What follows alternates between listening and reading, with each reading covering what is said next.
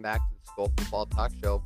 Today I'm going to be talking about how the NFL Combine can advertise players differently than their actual skills and what they could add or change to the Combine to make it more helpful to an NFL player's career. And the first thing is, I just want to say something. Sometimes, like, NFL analysts will say, oh, this person's really fast in the 40-yard time, and they have really good hands in the combine, but then that doesn't exactly transfer over. It's kind of because the NFL Combine can falsely grade players and give them like good stats that don't really transfer over. Like, they might have a 4.3 40, which is really good, but they don't actually do that in the NFL because maybe their routes are more than just running down the field as fast as you can, like Tyreek Hill. Maybe you have to be shifty and get moves on the cornerbacks and like get open, because a lot of the times you're playing against lockdown corners if you're wide receiver one, and you can't just run as fast as you can down the field. So the 40 and the catch kind of falsely does players. I do think the catch is helpful for how they can get maybe contested catches, like Justin Jefferson can do that so well. But I do think the 40-yard dash doesn't really accurately like show how good players can run routes and how fast they can run those routes. Maybe there's, instead of a 40, obviously you can't exactly take the 40-yard dash time away. It's such a key part. But maybe you add something like, how fast can this receiver run a route out of some random playbook?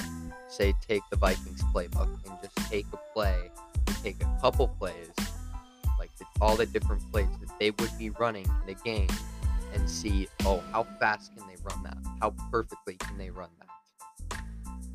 Next up, what I think they should add that would be very influential to grading is having something where all the NFL rookies, like the best of them, play against each other in just an all-out brawl of a football game, and winner takes all glory and gets probably a better draft grade than someone who didn't use that, than didn't win that. And what this helps is like the mentality of these rookies. Obviously, Tom Brady had a horrible combine. He had one of the slowest 40 times ever, but his mentality helped him play for 20 plus years. And that is his strong suit. Obviously, there's a lot of other factors that went into his Hall of Fame career, but his mentality, and just like, he had a ton of comebacks in games like in the Super Bowl against the Falcons, when he had a 25-point comeback and won in overtime. Like, his mentality helped him do that. Obviously, he can't run very fast at all.